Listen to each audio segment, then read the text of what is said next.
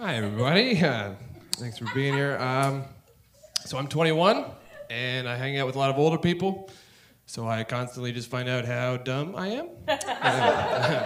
You ever just have to nod along to a conversation like, yeah, you guys, I'm sure the 90s were cool. I don't know. I got the last 3 years of it. I don't know.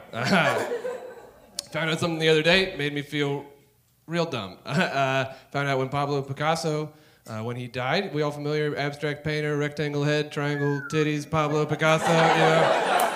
Found out when he died, blew my mind. Any of you guys have a guess as to when? Any of you? Nope, just as dumb as I am. Cool. Let's put it this way. Anything that happened before I was born, I just assume is 150 years old. I don't know. The real answer, 1973. Yeah, my guess was before America was born. So,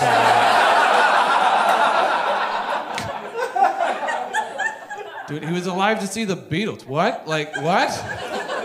You could have told me that Beethoven was at the first Super Bowl. Would have believed you just the same. The Chicago fire happened the same day JFK was assassinated. It was a crazy week in the news.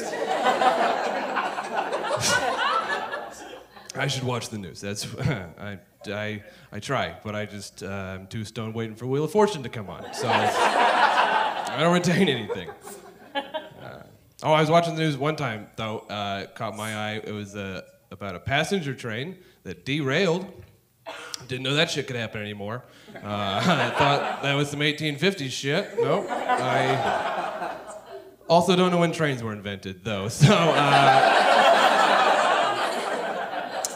No, yeah, they were showing this guy on the news. It said his name, and then underneath that it said train enthusiast. This guy was riding trains for the love of the game, and it almost fucking killed him. That's terrifying. It's like if you were front row at a Beatles concert in 1960s, and then John Lennon just comes out and stabs you in the thigh. Like, then they were interviewing the guy, and he was like, no, yeah, as soon as I heal up, I'm right back riding trains. I fucking love those things. And I'm like, what? It's like if the girl that got stabbed was like, yeah, I'm bleeding a lot, but I'm going to stick around for Yellow Submarine. I mean, it's a good song, you know? He barely ever stabs people, not since like the 1850s or some shit. Is that Pablo Picasso over there? You know, that's what she would say. Okay.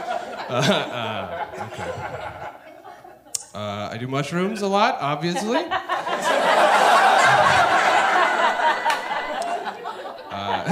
And that's just, it just makes me say weird shit out loud to myself. That's all that does. This is a real quote from me, said in the mirror. I said, well, buddy, came in here to pee and giggle, but we sure learned a lot more along the way. I meant it, you know? I meant it. It was a journey. It was a real journey. You guys fuck with candles? Bit of a left turn.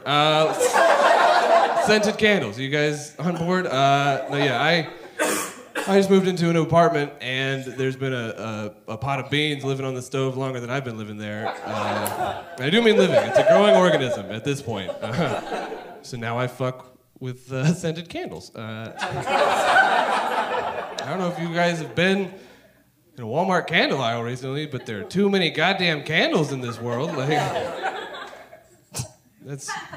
These are the strong stances I take in 2019. Too many candles. No, but for real, like I don't know. I walk in there, I'm high. I like all of them, of course. Now I gotta make an NCAA March Madness bracket just to pick out a goddamn candle.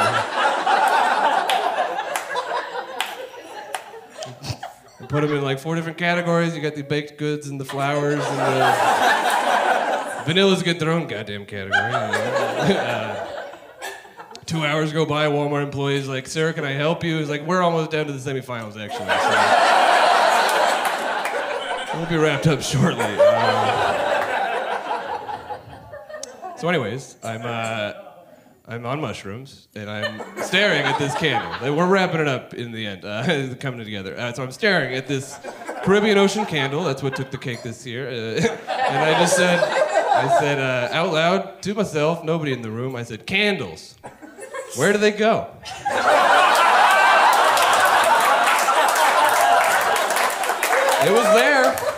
And now it's not.